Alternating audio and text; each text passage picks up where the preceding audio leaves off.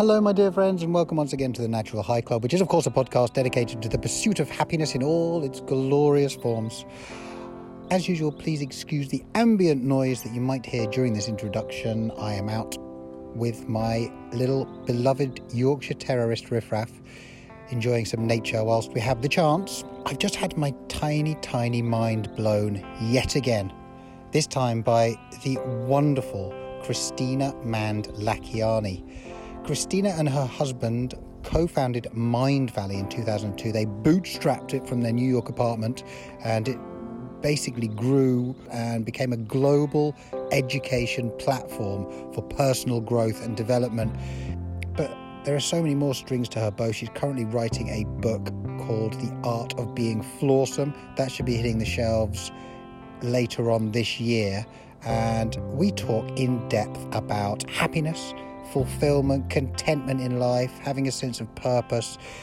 I've rarely spoken to somebody with such coherence and clarity of thought. She speaks so clearly, and it was a genuine education for me to hear what she had to say. She seems to me somebody who has really shaken up her life and looked at every single corner of it in order to be radically honest with herself, kind with other people, and courageous enough to do both. As usual, I'm waffling. I'm going to let her take the floor now, but it's genuinely one of my favourite conversations with a wonderful human being.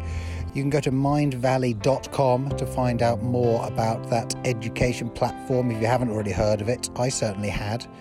Or you can go to Instagram at Mindvalley or at Kristina Mand to go to Kristina's personal page where she discusses so many other topics. That's at Kristina, KRISTINAMAND, Kristina Mand. I am going to put all the links to everything that she does on my website, of course, thenaturalhighclub.com/Mindvalley. You can find out everything she's up to and reach out to her by going through that. And now I'm going to let her take the floor for the next hour or so. It was a wonderful conversation. I know that you're going to enjoy it too. If you are enjoying the podcast, then please feel free to leave a review on whichever platform you're listening. Enjoy the show. The Natural High. How's it going? It's good. I thank you so much for your time in advance because I know you're an exceedingly busy human. It's not quite. Can I ask where in the world you are right now to start with? I'm in Estonia. Oh, wow. Okay. Tell me about Estonia, because I know really nothing about it, except that I think it's got something like 1,500 islands and it's a very beautiful place. We have loads of islands. Well, that's an unusual knowledge about Estonia. And it's late here. It's dark. But I have a nice light room, which is relevant because you're not taking video. Yeah, of course. And is it a beautiful place to live in general? I've heard the standard of living is pretty good in Estonia, even though your population's quite small, right?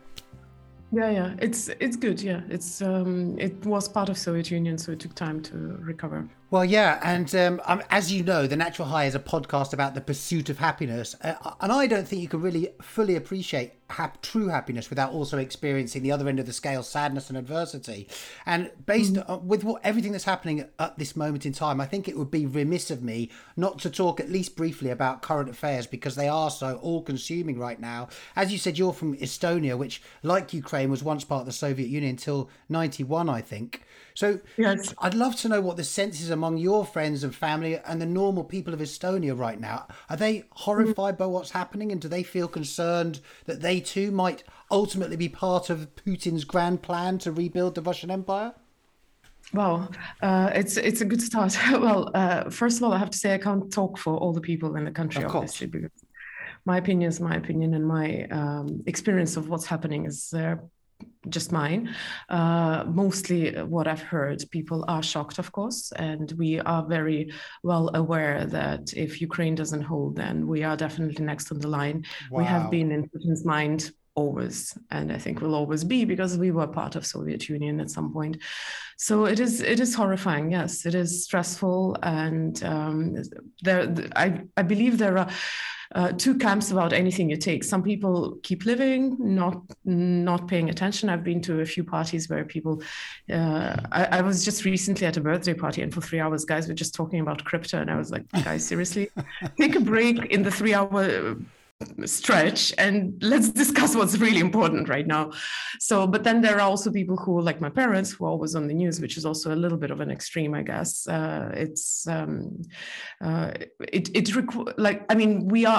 can't really do much from the distance, unfortunately. I mean, we can do, but we can't stop the war per se.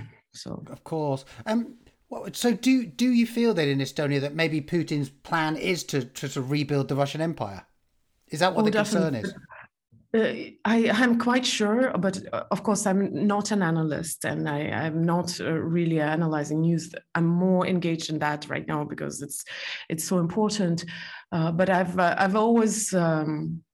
I never found Putin an attractive character, so I don't know much about him. He's, of course, in the forefront right now because of what he's doing.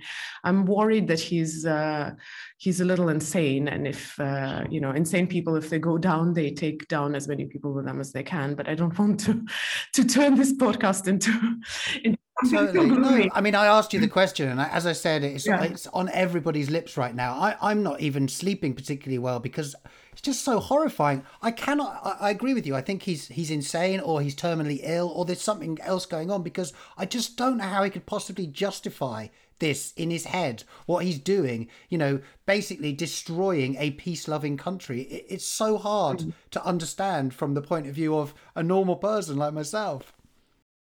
Well, not just a neighboring country. He's been meddling with neighboring countries for years. Well, as long as he's been in power, which is over 20 years now, right? Maybe more. Actually, I don't remember very well. But he's also destroying his own people, and that's the sad thing. Yeah. And his own country. Absolutely. And do you think the consensus, again, we're speculating, but do you think the consensus amongst Russian people is that this is a horrifying thing that's going on? I've seen there's been loads of arrests, but at the same time, I'm hearing from some sources that Putin's approval ratings have gone up since he invaded Ukraine.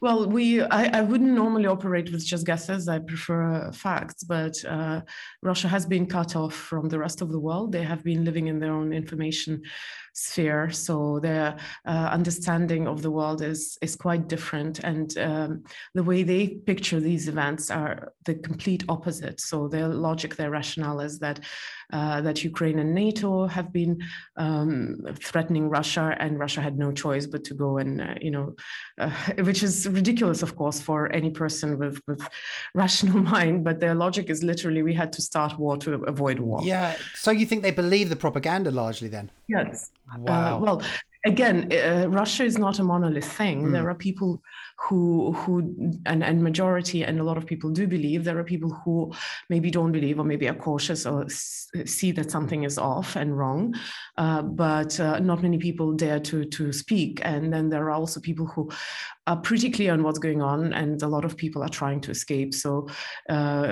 because where Russia is headed right now is not a good place. I was born in Soviet Union, so I know what it is, but I think what they're trying to create is much more strict than what I remember.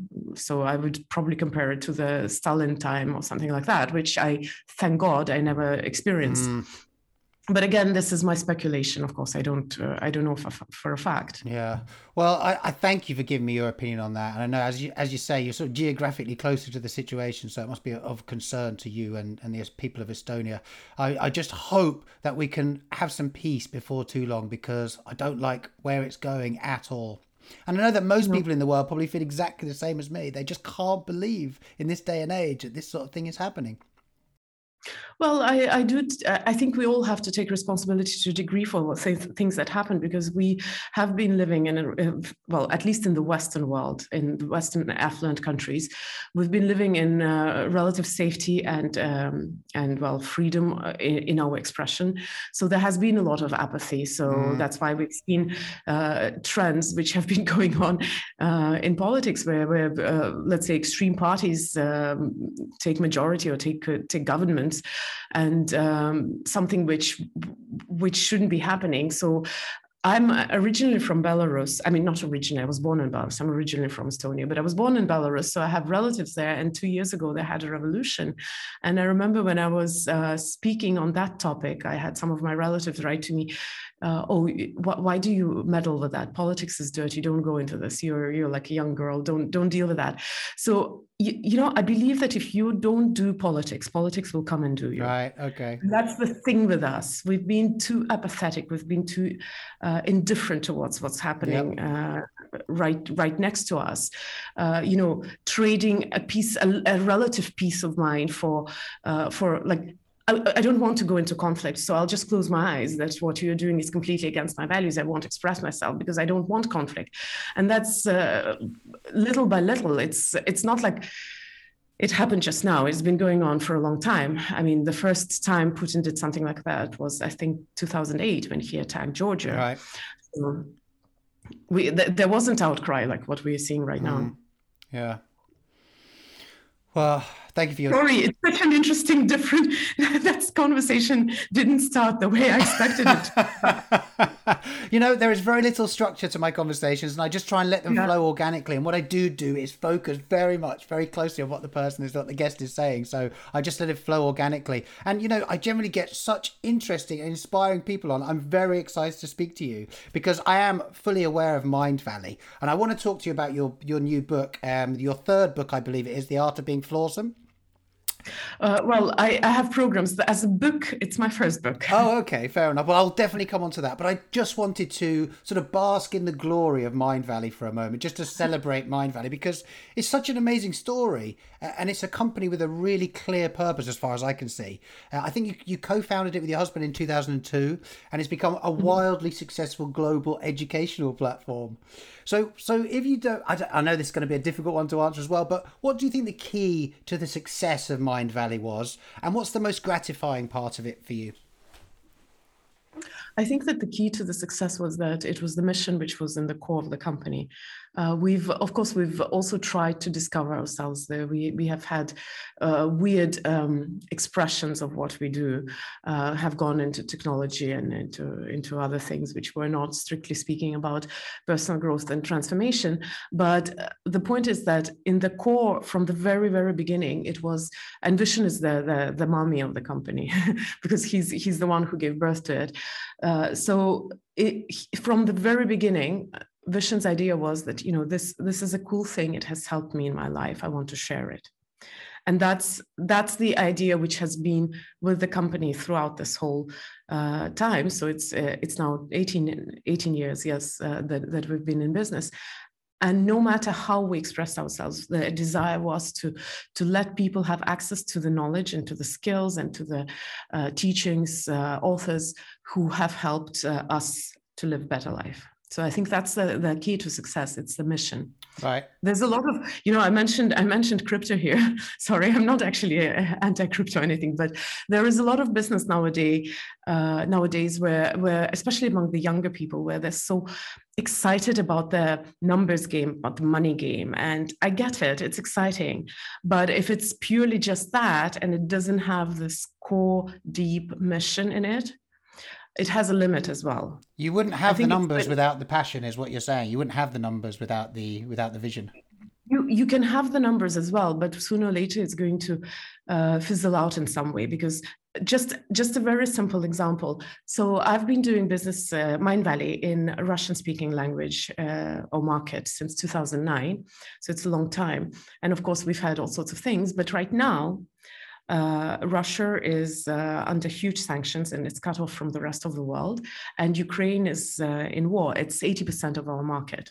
Wow. So if you look at it from numbers point of view, it doesn't make much sense. But if you look at it from the point of view of mission, you understand that it's going to stay. There's nothing that will stop it because in some shape or form, the business is going to be there. It's just that it might need time for adjustment and might need, refocusing or reframing how we're doing that. But the mission stays. We want, no matter where you are, we want to help you to feel happy and fulfilled and live a meaningful life. Because once you're happy, fulfilled, and live a meaningful life, you're actually not going to go into senseless unjust war on a neighboring country. And probably you wouldn't be as interested in materialistic gains either, would you? I don't mind materialistic gains. Actually, gains. I actually think that we have to be in balance. Like one of our previous authors, Habecker, he says, "What is more important, a hand or a leg? How about both?" I do think that numbers are important, but numbers without mission are empty. And sooner or later, you're going to lose interest, passion. You're going to lose interest not just in numbers, in life. If you have something bigger, something more meaningful, yes, you have the passion, but if you don't have the money, you don't have the ability to pursue that passion. So both are important. Yeah, it's a really good answer. I believe that it's such a multifaceted educational platform now, but obviously it started much smaller than that. And I think a lot of your original passion and drive to do it came from finding meditation. Would I be right in thinking that? So, as I said, it's Vishen's baby. I was born in Soviet Union, so personal growth or business weren't part of my worldview or my reality. So I actually got dragged into that as a wife at that point. So yes, it started with Silva method, which is an old method. It was created in the middle of the 20th century by a Mexican guy in US who was interested in hypnotherapy. And he created this method, which is essentially meditation, but it is because it was created in the 20th century. So they couldn't talk about, intuition or energy or something like that. So he put it into the very pragmatic shape. So he used meditative states to achieve goals in your life. Let's say visualize or whichever. He does have techniques which for that time even were a little bit weird, but he was working with things like memory, visualization, pain, healing, and that's what got Vishen into personal growth when he was 14, and that also was a trigger to start Mindvalley, because in the very early stages, the first site that we created was to find students for Vishen's meditation classes.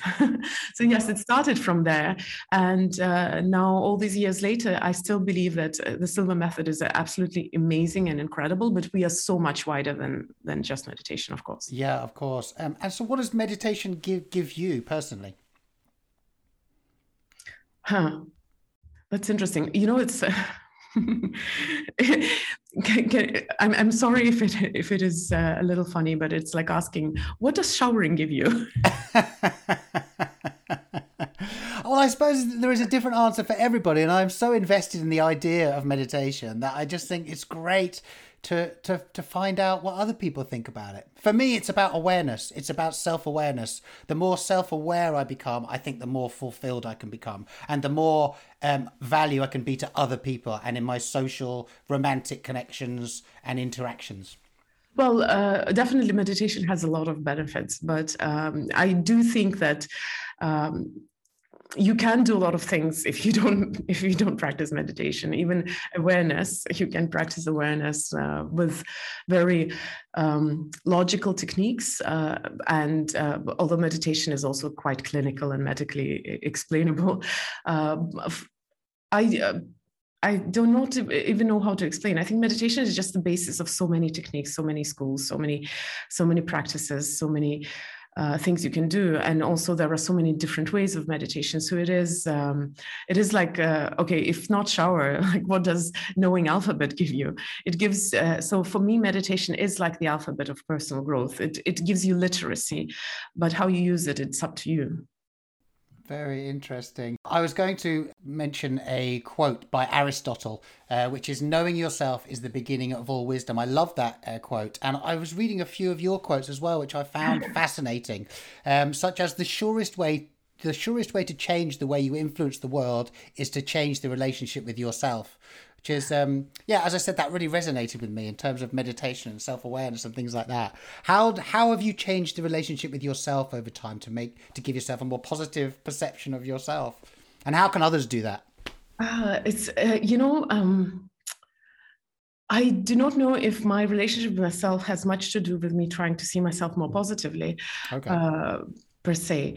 But for me, relationship with self is about honesty foremost. And that is quite a path, because our brain is built in a way where it tries to it plays tricks on us all the time.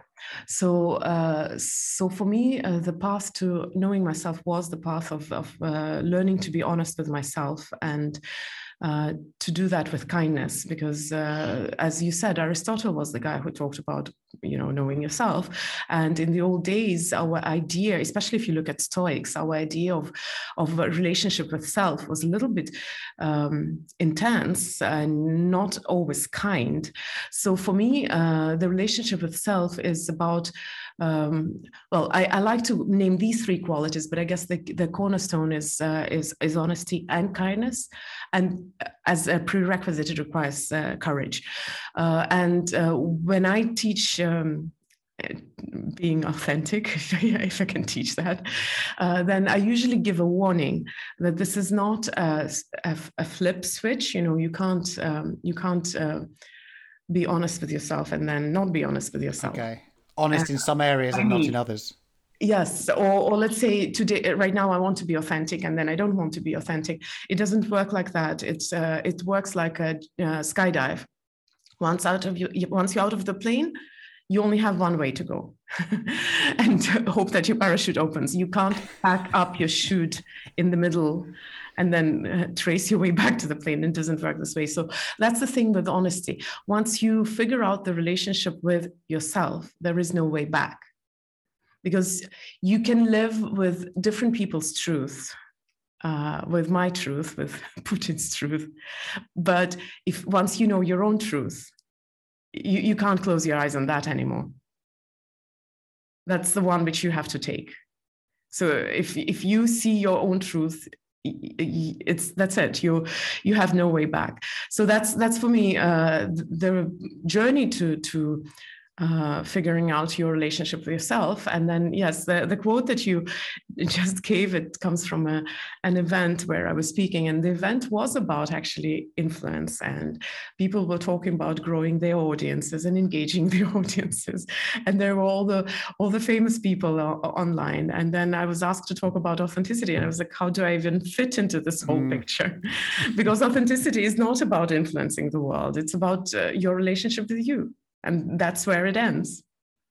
Another quote that I really like of yours is that the truth is that there are no wrong or right emotions. Emotions just are. They are given to us for a reason, to pay attention to that area of our life. Would you say that you the reason why you wanted to make changes in the first place is because you didn't feel completely happy? Because I think a lot of us feel feelings of guilt and that we're doing the wrong things or having the wrong emotions. How do you sort of come through that? And would you say that you have been on a journey to try and make yourself feel less guilty about your emotions? Yeah, it's so the path to knowing yourself may be one way, but the way I stumbled on that path was different. And that path was I lived a very good life. I was married with 2 children, with business, traveling the world, doing what I love. And occasionally, yes, I felt things which I thought I shouldn't be feeling.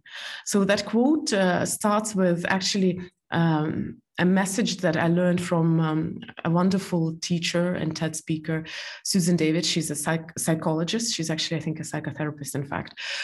So she spoke on TED stage, and she mentioned that let's start by not judging emotions, by not calling them positive or negative, good or bad, but just saying, what kind of emotions do I want more of, and what kind of emotions do I want less of? And I did find her in the moment of my life where I was feeling stuck. I had this perfect life that I had nothing, like logically speaking, I had nothing to complain about, but I wasn't happy about it. Right. And we get those cognitive dissonances in so many different areas. For example, a funny example, you go for something, it's your big goal, it's your dream, you strive for it, you put your sweat and blood for it for years, and then you achieve it and you don't feel anything. Right. Yep. and you're like, okay, something is wrong. Or the other way around, some big dream is shattered, but you don't feel devastated. You actually feel liberated to pursue something else. Mm-hmm.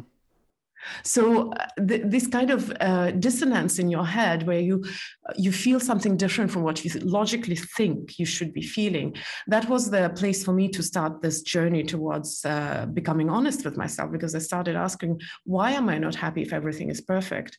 I have nothing to complain about. Everything, whichever aspect of my life I take, it seems to be perfect. So what's wrong with me? And that's how we normally ask, what's wrong with me? And because it was a painful realization, and that is incredibly uncomfortable, I had to start looking for ways. And what I discovered was that actually psychology has answers to almost all our unpleasant emotions. We're just not taught. And this is something so simple, and I don't know why we are not taught. So I'm just self-taught amateur psychologist right now. So why do we then not appreciate things that we strive for? Why does that happen so frequently? I've experienced it so much in my life. Are we looking for the wrong things?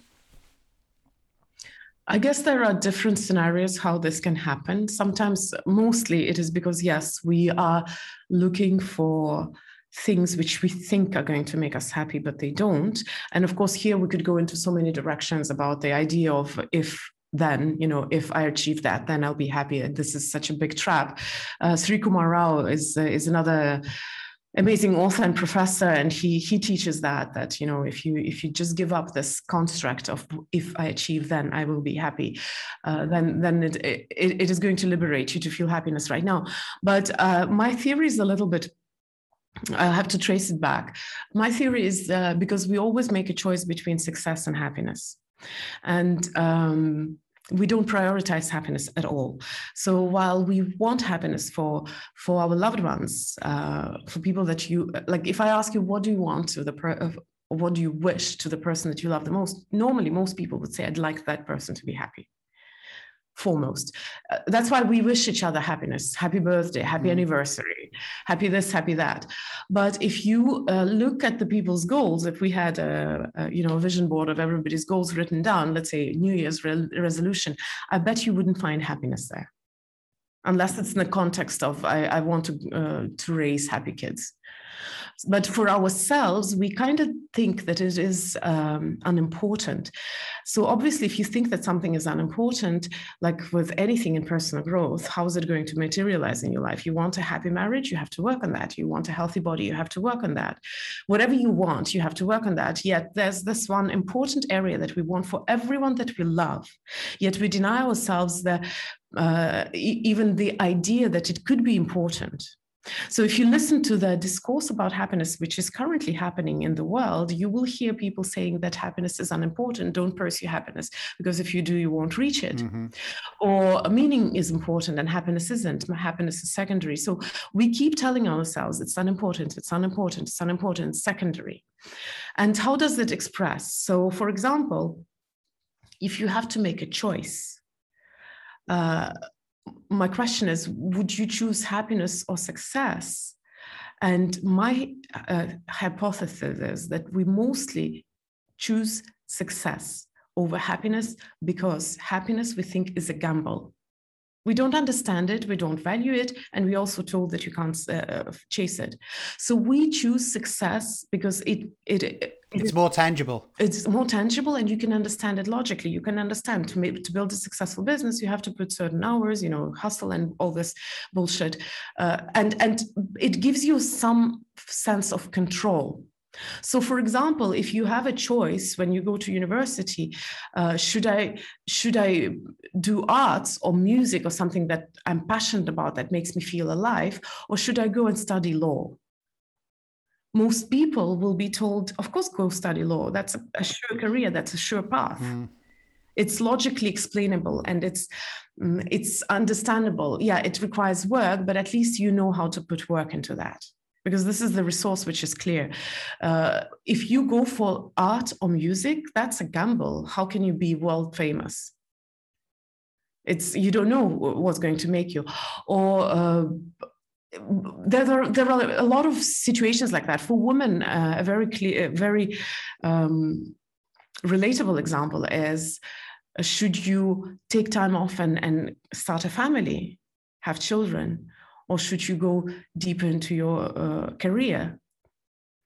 And of course, nowadays, women are expected to do both, but a lot of the women choose family, not because of their natural inclination, but because we are told since childhood, since young girls, we are told that your role is to be a mama.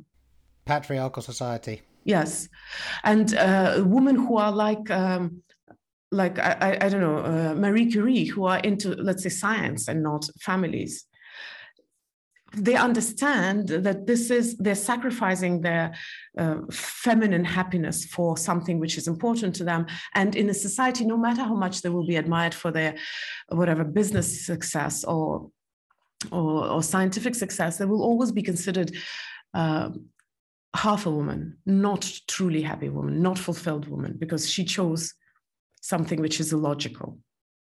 And because we make these choices all the time, success over happiness, and success seems to be so clear and so understandable, and happiness is a gamble, we go for success. I think that's very true. And obviously we are not going to be happy. I think that's really true. What makes you happy then? And how have the goalposts changed? What is your understanding of happiness these days? What are the things that you really gravitate towards? I normally don't talk about what happiness is. I talk about what happiness isn't, because I do think that there are a lot of different types of happiness. So for me, putting my kid to sleep and singing with her and being silly and reading a book, that's happiness. For someone else, it might be going out and partying and networking and whatnot. For someone, it might be spending long hours at work because that's what makes them happy. So I don't really want to tell people what happiness is, because if I were to give scenarios, we'd have another, we have all those scenarios for how to be successful. But the scenario for how to be happy is a personal thing. It shouldn't be given by the society. It should be created by you. So usually when I talk about happiness, I say what it is not. It is definitely not secondary. It is important. It is very important. And I think if we could just allow ourselves to say, I can work on my happiness, it's important, it's relevant, it's not selfish. The other thing, which it definitely isn't, it's not an emotion. Because emotions by nature are volatile, transient. So if you equate happiness to some kind of joy or elation or whatever ecstatic emotions, then of course it's not going to be achievable. It's emotion. You feel this one moment, the next moment you feel something else. So for me, happiness I prefer to think of it as a state, because state is more stable and you can create that. So very simply put, it's a type of resourceful, content state when you know that you're in the right place, doing the right thing, and you want nothing else in the world than what you're doing. Nice. But we'll agree that whether it's termed as an emotion or a state, that it is very important. It should be a priority in your life, achieving regular happiness. Yes, I think it is important, and I wish people actually had the courage to go for it. Some of the major elements that I wanted to talk to you today about were hacking happiness and self-love, and I suppose they're really linked, aren't they, based on what you've been talking about? Being happy and loving yourself. I think happiness is a slightly wider phenomenon, because I think that self-love is a critical part of it. But one of the longest researches about happiness, and of course, granted, happiness is a slightly subjective thing, points to the connection between happiness and the people in your life. It's this Harvard research which lasted for more than 75 years. So they said that the strongest correlation between how happy people felt was with the amount and strength of connections, meaningful connections in their life. So if you look at it from that point of view, I actually was very reluctant to take that into my own teachings, because in personal growth, rule number one is everything in your hands. Even I mentioned, we have to take responsibility for what we have in this world. So with that rule number one, admitting that your happiness depends on people in your life is a little bit scary, but it is true. So because of that, I can't say that happiness and self-love are interchangeable. Good point. But self-love is a component of happiness. You cannot be happy if you don't love yourself. Mm-hmm. And you also talk about cultivating. I mean, you have been talking about cultivating a sense of fulfillment and happiness. Are there practices, specific practices every day that you do which you won't miss out on because you find those to be particularly valuable in terms of finding that sense of equilibrium and fulfillment? I'm not terribly good with practices and being regular and being disciplined. I'm so surprised. Yeah, I have a team who reminds me that, hey, you promised that last week. Hey, you promised it 2 weeks ago. When are you doing that? Oh, sorry. That's my thing. But, I believe happy is when you do you. I don't have practices which I stick to. Like sometimes I can skip shower. I prefer not to because I stink and I don't like stinking. But I can replace classical standard meditation with a walk in the park if I feel that I haven't exercised and I want to combine one with the other. I'm mindful of what I do and I'm very aware and conscious. And these are skills which I've been practicing for years. But with that said, rather than practices, I value the things that I mentioned already, honesty, kindness, and courage together. Honesty and kindness have to go together hand in hand. Courage is just prerequisite because if you don't have the courage, don't go this way. But honesty and kindness are the two important skills which I think are incredibly important for you. Oh God, I'm saying important twice.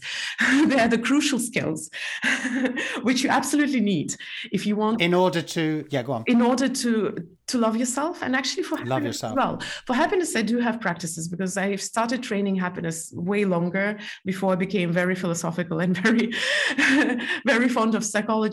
So for happiness, I had 6 or 7 practices. I don't remember right now, but I'll name them without going into depth. Okay. It's, the skill of being present in the present moment. It's gratitude, obviously. It's forgiveness, self-love, meaningful connections in your life, and dealing with pain. These were, I think, the 6. Wow. Yeah, they're really, really great tenets because they really do seem to cover all the bases. Yeah, it's. I'm sure there are other things you can think of, but these were the ones which are the pillars of my own training of happiness. I actually occasionally I talk about also no judgment, no perfection, because for women perfection is a huge killer of happiness. So there are, there are ways to look at that. But the point is that the practices that I suggest are might not make you feel very joyful in the moment, but over long time, they change the way you feel. They reprogram the way you interact with the world.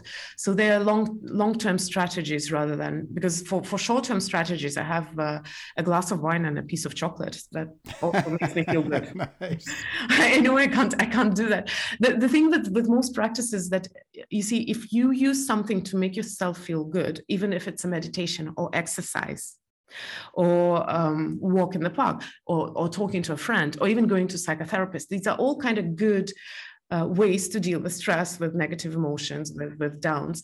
But the thing is that if you cross the line from it being efficient towards it being obsessive, I've been in personal growth for 19 years. I've seen so many people who drown and disappear in the practices because that's the only place where they can feel good. They almost become dependent on them, too dependent. They do become dependent on it. And even the good things, you can become dependent on that. I'll give you a very simple example. Gratitude is such a common exercise. We do it almost on autopilot, check. It doesn't even create a feeling anymore. But the thing is but gratitude, of course, people mostly don't disappear into it. It's more about exercise or meditation or wine, which triggered me to talk about that. The problem with that is that if you overuse it, it loses its effect on you. So it's not only dependency that you have to do that because without meditation, I just don't feel good. But it also stops having the same influence on you. That's what happens with any kind of addiction. If you have been addicted to anything, even the most innocent things like, I don't know, cakes and chocolate or whatever, you know how it works. First, you want just one chocolate, and then you suddenly realize that you, in one evening, you ate like half a kilo because one doesn't do the job anymore. So rather than daily practices, how do we address these tenets that you've been speaking of, such as, forgiveness and honesty and kindness? Do we just address them as they come up in actual real life rather than having daily practices? Yes, for sure. No, you have to have daily practices because daily practices give structure to your day. And actually, especially if you are in a very stressful, hectic environment, then daily practices help you ground. So we started with war. And I remember when I came back to Estonia, it was in the middle of the conflict. I was feeling very distraught. So I spent a lot of time checking the news, another very addictive activity, worrying, trying to find something useful to do. So looking if any refugees need help. All these things that we do to make ourselves either feel better or feel in control in one way or another. And of course, 1 week, my schedule was completely out of order. I didn't go to the office. I was doing like work only if I was absolutely forced to do it. But if you have children, you would know that for a small child, what a doctor says, routine is what makes a child at peace, calm. Mm-hmm. And capable. Routine gives a child really the stable environment to grow. And it's true for us, the grown-ups as well. In the stressful times, if you can stick to any kind of routine, it's really grounding. It's really helpful. That's why even if you're absolutely stressed, take your showers. And if you're used to meditating, meditate. If you're used to walking, go for a walk. It's important to stick to your meals, to your routines. I'm not a person who will say you absolutely have to meditate, you absolutely have to do the exercises, or you absolutely have to be, vegetarian, whatnot. It's everybody's personal choices. I think we have 7 billion people, and there are so many different choices. But I was once doing an interview on the radio here in Estonia, and they asked the strict question in the very end. They said, "So what's the recipe for happy life?" And I was so pretty much what I've asked you. I was so grateful. No, but in your context, it's different. But I was so grateful to the word recipe because there are no recipes. Gotcha. Life has no recipes. What works for you now might not work for you 5 years from now. What works for you now might not have been even in the question 10 years from now. What works for me may not work for you. As you say, it's really bespoke. That's for sure. And what works for you, excuse me, what works for you in one area of your life might not work with another area of your life. Because there are no recipes. If life had recipes, we'd be just drones and dolls and Stepford's wives. But we are not. We're human beings, and we are very unique. And that's why there are no recipes. And if we could just let it go, because being in personal growth, I know everybody's asking me, what is the checklist, to-dos and never to-dos? It's not like that. So for some person, I might say you need a break. For another person, I might say you need a kick in the ass and start hustling. So is that where the book comes from, The Art of Being Flawsome? Because you're basically saying there isn't one path for everybody. You don't need to beat yourself up about not adhering to certain practices and certain achievements and accomplishments. It's different for everybody. It's ending with the message of there are no recipes in life, and I actually went a little further, and then my editor said just leave it there unless you want to open up another loop and then leave people hanging. So it is a different topic. For sure. It's a different topic because it's about personal choices. When I talk about the art of being flawsome, I'm talking about very simple thing, how to learn to be honest with yourself and to accept yourself. And to love yourself, learn to love yourself and accept yourself, not despite your flaws, but with them, and maybe even because of them. That's where the word flawsome comes in from. It's a flawed person who is still awesome. And that's sort of a lot about removing the guilt from your life, right? I think that is guilt a positive emotion? I suppose it makes you, if you feel guilty, as you say, you have to. It's a sort of way of showing you an area of your life that you need to work on. I think Putin should feel guilty.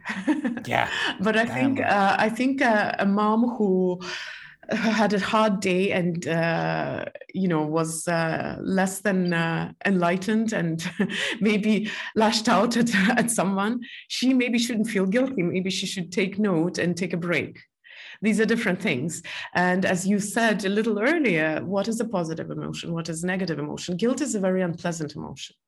A less pleasant emotion than guilt is actually shame, because guilt has some kind of vector in it. If you feel guilty for, let's say, for being late for a meeting, you can make corrective action because you can come on time for the next meeting. If you feel ashamed, then usually there is no vector. So if you feel ashamed because you're always late for the meeting, then there is no corrective action, because you believe that you are essentially bad in some way, or broken, or flawed. So these are not pleasant emotions, but as I like to compare emotions with physical sensations, even unpleasant emotions are necessary, because they highlight that area of your life where you need to pay attention. And that's the quote that you gave earlier. It's in medicine there is a term called congenital analgesia, and it's a condition when a person doesn't feel pain, physical pain. They just can't experience it. You can cut their fingers and they wouldn't feel anything, or like burn their skin, they wouldn't feel. So it's not only they don't feel pain, but they don't feel any sensations at all. I have not studied it as deep, but I believe so. So what happens is that these people, they don't live very long. They usually don't live up to adulthood, because they don't notice those parts of their body which require attention. So pain for a human body is a signal to pay attention. If it's external pain, let's say you feel very unpleasant in your finger, and then you look that you're touching fire, then you flinch, because you feel the survival instinct. You don't need to analyze. Yeah. And but it goes deeper than that. So people who have congenital analgesia, they can be biting off their tongue without noticing, because they don't get the feedback, right? But they will also deteriorate from inside, because they wouldn't feel the sickness. And I think that we live in a society where we're striving for emotional analgesia. And so interesting. Emotional pain is given to us for the exact same reason. If you feel uncomfortable, that's a signal for you to pay attention what's going on there. And just like with physical body, first apply first aid, get your vitals back to normal, and then go get a diagnosis and heal it. That's what emotional pain is about. So if you feel shame and you don't like it, well, first of all, you have to get back to normal, and then ask yourself, what's going on? Why am I feeling this way? What does it say about me? What does it say about my values, about how I live my life? And that's why I think in personal growth, awareness is one of the most crucial skills, because if you have the level of honesty and kindness to be this aware, you don't even need any willpower to change anything in your life. You will be noticing things you don't enjoy, but rather than escaping from them into a glass of wine or meditation, you'll just ask yourself, what is it about me? What does it say about me, about my values? And if you have enough honesty, you will be very honest. You will not pretend that no, that's not what's happening. You will actually say how it is. And if you have enough kindness, it's not going to make you hate yourself for that. And then you don't need anything to correct it, because you will see it will be so clear. You'll be, okay, I'm not doing that anymore. Right. So we're not trying to extinguish guilt and shame and all of those uncomfortable emotions in our life. We're trying to react healthily to them when they do come up, and be aware enough to realize where they're coming from. Yes. I am generally not into business of fixing people or telling them how to live and telling them even what happiness is. I think everybody knows all the answers. We just lack courage, to be honest. Yeah, so true. There's a big Venn diagram there as well, isn't there, with meditation? Because meditation is about allowing all of the emotions, isn't it? Just observing, allowing them to happen. There's no good, there's no bad, just being aware. Depends on the style of meditation, of course, and on the school of meditation, because meditation is such a long practice, and there are very strict schools which may give you even more restrictions. I've seen people in our industry who give themselves so many restrictions that they kind of escape from one rut into a completely other rut, which is maybe healthier, but still not as happy. Meditation also, and again, it is a basis for a lot of things, but I wouldn't idealize it for one simple reason. Experience happens in life. So if your only moment of awareness is when you meditate and you're aware of your breath and how you feel right now, and that annoying chirping bird is really going on your nerves because you're trying to go deeper, I'm of course inventing right now, or whatever, drilling neighbor, then it is very detached from life. Maybe when you need the awareness and the honesty, it's exactly in the heat of emotions. When you're in a conflict, when you are not happy with your performance, when you are beating yourself up, when you're being self-critical, that's when you need the awareness. But how many of us are going to drop into meditation and say, okay, I'm not just focusing on my breath, I'm focusing on what just happened. So meditation is good. It's a good state. But if you could combine it to some with some practices out of psychology textbook, whether it's journaling or processing your emotions or introspection, then meditation is going to be really powerful. Knowing as I do how much you value honesty in terms of fulfillment now, I'm going to ask you, through all of your years of self-improvement and teaching self-improvement, what remains your greatest challenge? What's the greatest challenge for you now? Well, my greatest challenge right now, of course, is the war in Ukraine. And it has been an interesting experience. It reminded me of so many things that we tend to take for granted, which are actually important. And it has removed some of the noise out of my picture, because we're all human.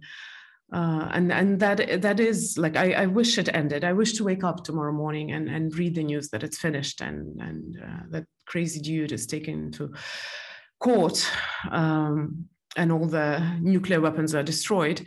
But that philosophical aspect aside,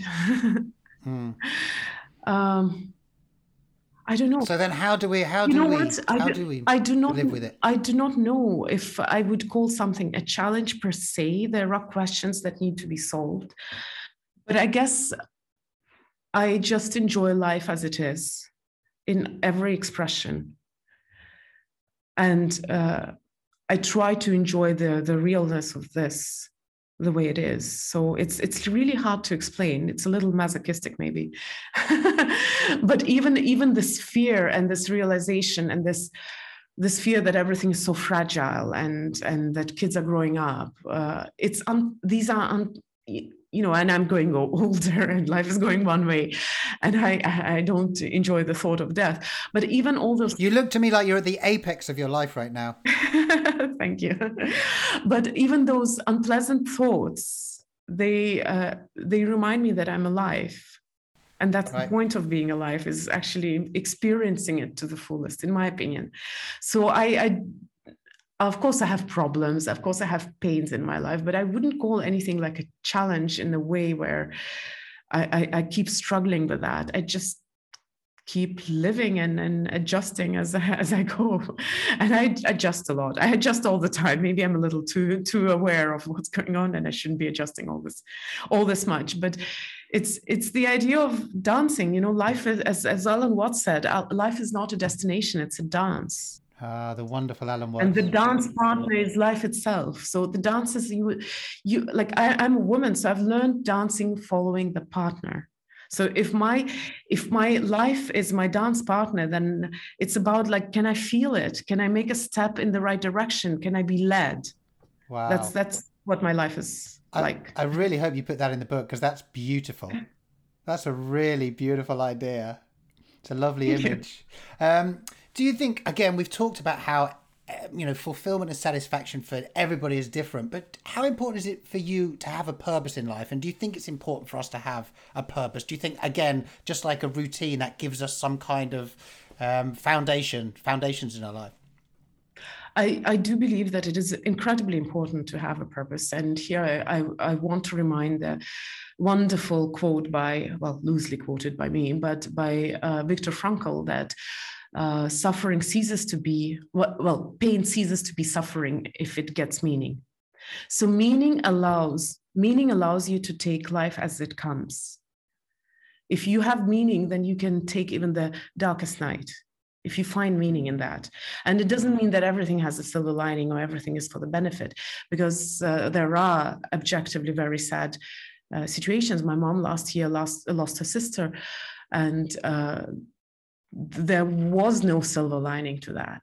But the meaning in that was that there was a person in her life that she loved very much, who was important, who has given so much in her life. That meaning is still there, even if the person is gone, even if if the grieving is left behind.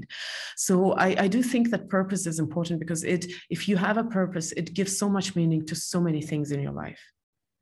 And it's interesting. I was talking to a friend of mine who's a young guy still starting his career.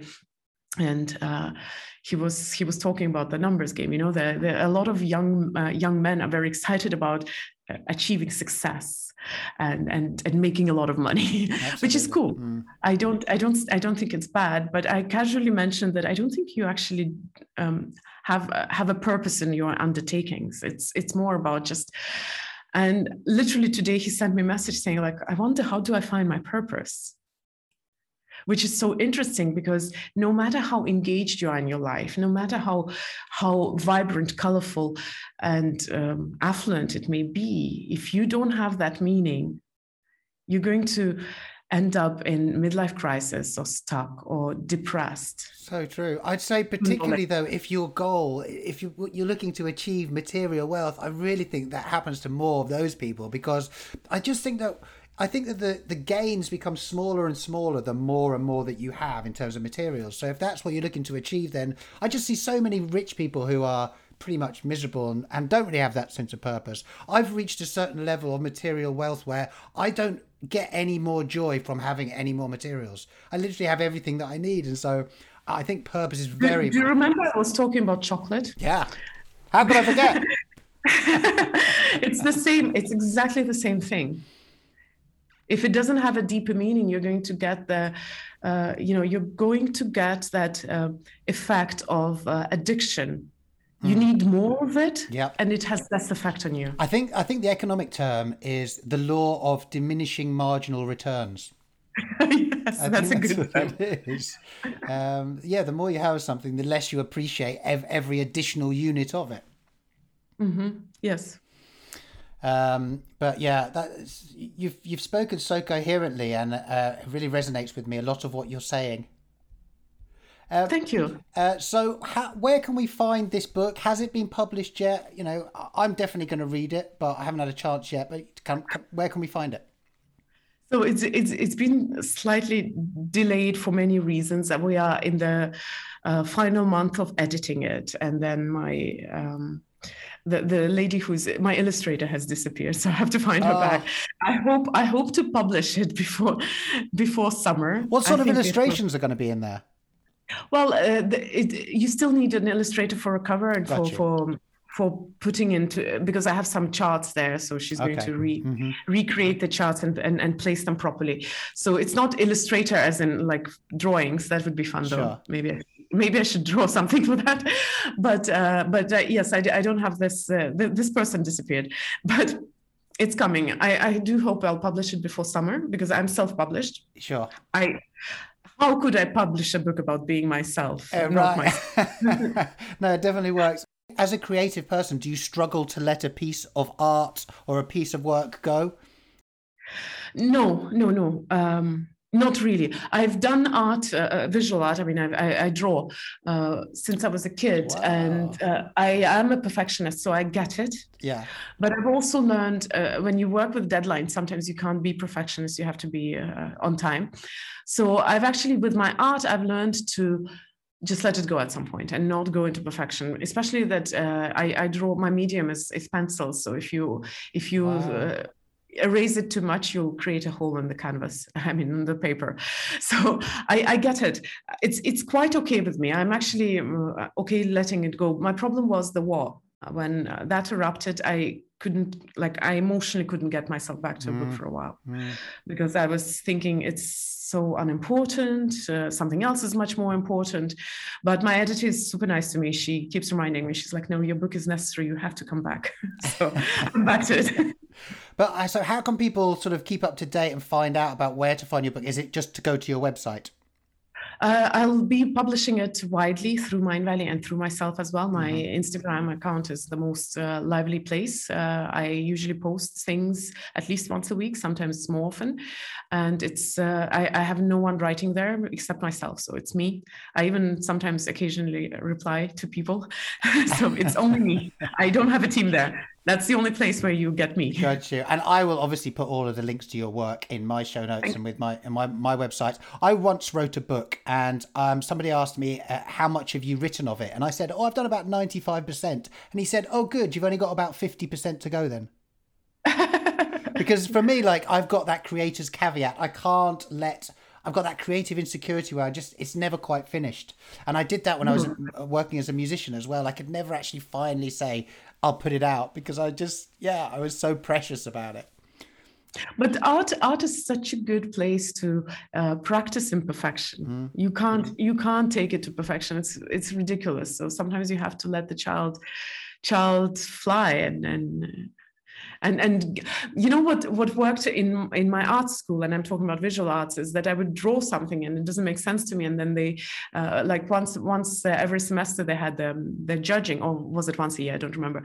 They would put all our art on the wall, and there's this committee, and they're looking and they're commenting on that. And every time I listened to that, I was thinking, oh my God, there's so much meaning in my art. I didn't even see that. So that was such a good practice. Wow. People, they take what you have created, and they will see things you didn't even know were there. But you put them there. You just were not maybe always conscious, or maybe you didn't realize that. Wow. So that was a great practice. That's why I don't mind giving half finished work and see what people say. I'm not going to keep you for too much longer, but I have a couple of questions I want to ask just to finish up. Yeah, of course. Who inspires you? Being Estonian, I'm not too prone to being starstruck. And I generally manage to find inspiration in everyday life, in people that I meet. And some of the most profound lessons I've actually learned, not from the big teachers. Of course, they have a lot of profound lessons, but sometimes in situations which I didn't expect, or like my children have taught me so much. Or I once had an interview, I was going to it thinking like, oh, not this topic again, seriously, this is so superficial. And I go to the interview, and the person, the guest, totally wows me, and I'm shocked. It's not something I expected. And that's the beauty of inspiration. It strikes you when you least expect it. When it comes to creation, I don't know. I guess if in certain circumstances, I will immediately come up with people that I admire. Among the teachers, I have a personal friend who has taught me a lot, but he's a Russian teacher, so I believe your listeners wouldn't know him because he only teaches in Russian. We have a lot of. But I mean, they could search him out. I much prefer left field suggestions rather than just mainstream people that everybody's heard of. His name is Dmitry Shamenkov, but he teaches in Russian. So he's the guy who taught me honesty without. I had complicated relationships with honesty because I'm private. Don't we all though? Yeah, I'm a private person, and there are different ways of looking at that. But I'm a private person, so the idea of, let's say, radical honesty, like it was, there was this TV show Lie to Me. There was a character who was radically honest. He would say everything that crosses his mind. That was terrifying for me. I need my space. I need my privacy. So he was the guy who taught me to be friends with honesty and to be absolutely at peace with it. People who inspire me, God, I guess it depends on which area you take. I do get inspired by people, but it's either like those flashes of inspiration, but I wouldn't file them off as, okay, this is my role model. Yeah, of course. Yeah, exactly. I'm struggling to giving you the names. But when I teach, I mean, when I share my theories, then I do refer to people like Susan David. I love her. In psychology, she's amazing. Or I was just writing a post for the International Women's Day. If I can remember her name, her family name is Criado Perez. She is an author of a book. I do not know anything more about her, but as a feminist, she absolutely inspires me. So it depends on the context. Yeah, absolutely. On the context, yeah. It's a very broad question. And if we talk about art, I love Monet and Manet, both of them, actually. I actually maybe Manet more than Monet. Wow, Monet. Yeah, I spent about 3 months living in Paris when I was a student, and I just completely fell in love with Monet and everything around Monet. Manet's French as well, right? Yeah, I like actually I started liking Manet more now because he was a little more edgy. Right. Yeah. Yes. Yeah. I mean, Monet's just so impressionistic and beautiful and gorgeous and romantic, isn't it? Yes, he's a little softer, and yeah, depending on the area, I will have my idols there, but not something like, okay, this is my role model, and that's what I want. Yeah, of course. I'm going to ask you another huge question to finish, but it's just a general question. Do you think that we are going in the right direction as humankind? Do you have hope moving forward that we will meet the challenges of climate change, of war and violence and aggression that's going on now? Do you think that we're going in the right direction? Do you think we will ultimately go in the right direction? Or do you think we're really done for? I hope not. I can't give an analysis to that because I don't know all the data, and people are unpredictable, as we know. So But if you look at 20 years ago to now, do you feel a greater sense of optimism about us as humankind now, as humanity, or do you feel more cynical about it, skeptical, tired? I'm definitely not cynical. I like to make cynical jokes, but I'm not cynical. Well, we need more of you in that case. And I actually quite enjoy cynical people, by the way. They're fun. But when it comes to humanity, I know that we have the power to actually destroy the planet, whether it's through war, conflict, or climate change. I know we have that power, and it is a scary thought. But the only thing we can do, especially like if we come back to the initial topic of our conversation, there's war very close to us, but I also know that personally it's really hard for me to do anything meaningful. I can't stop the war. I can't put my hand and say stop. So in this kind of circumstances, the best thing you can do is hope for the better. I love the song from Frozen 2. Hmm. So there, You can tell you've got kids. yeah. So there is this song, and it literally it has genius lyrics. So if you Google, check the lyrics, it's genius. But the thought of the song is that sometimes in the darkest moment, the only thing you can do is just the next right step, and just keep doing this Then- one right step after another, and that's the thing that Okay. will take you out. And that's literally what I believe in, that the best thing I can do is the next right step in my circumstances. Can I be honest with myself? Can I be in integrity with my values? So yes, there is war. I can't stop it, but I can express myself. I can say what I think. I can ignore the fact that people will hate me or unsubscribe from me, because this value is so important that I'm willing to antagonize somebody in my audience, or to attract criticism that is not pleasant. So it is the right step. It might be small, but it is the only next little step that I can do. That's towards personal responsibility. When it comes to humanity as a whole, I think that humanity is much better right now than it was, let's say, 100, 200, 1,000 years ago. We are evolving. Human rights, the concept of human rights appeared after World War II. It was a traumatic, post-traumatic reaction. People suddenly realized that we need to crystallize that idea. So right now, even though Ukraine is burning and is being bombed, but let's say in World War II, these things were considered, okay, that's just the side effect of war. And right now we are talking about, if there are civilian casualties, that's a war crime. This is a huge improvement compared to World War II, a huge improvement. Great. And these things are thanks to us as a humanity evolving and agreeing on more and more things. We still don't agree on a lot of stuff. That's why we have the climate change. That's why we have poverty. That's why we have conflicts and war. But we are moving. Maybe slowly, maybe we make wrong mistakes, but we are moving. The thing that I believe, and that helps me fall asleep, is the goodness of humankind. No matter how many mistakes we do, I still like, even this whole situation with Russia and Ukraine, it seems like it's impossible. But I hope somewhere deep inside that somebody's going to wake up next to Putin and say, dude, stop, or have the power to stop him in one way or another. I believe in goodness of the humankind. We as a living system, we are moving towards healing. Is it going to be fast enough for us to save the planet? I can't tell. But humans are good. And if we do bad, it's because we are hurt. Wow, what a beautiful response. And as you say, some of these people in Russia may not have the power to make Putin change his mind or change his ways, but look at the courage of people in the street in Russia who are protesting against what's happening at the moment, and they know what's going to happen to them. They're going to end up, some of them could be in jail for 10 years just for protesting in the street. I mean, it's such a ridiculously constricted society right now, but the courage to do that, to make your voice heard, however small that voice is, I just find that really gives me faith in humanity. Yes, yeah, I agree. That's why my mission is to tell people happiness is important. We hurt each other. We hurt each other because we are hurt.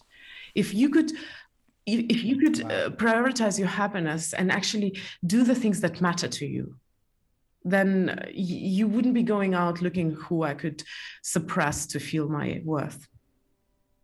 Yeah. And apart from anything, I feel that I personally have a responsibility to be a positive person to the people around me, because I really believe it's a domino effect. If I'm a miserable bastard and I go around being miserable with everybody, they will be more miserable.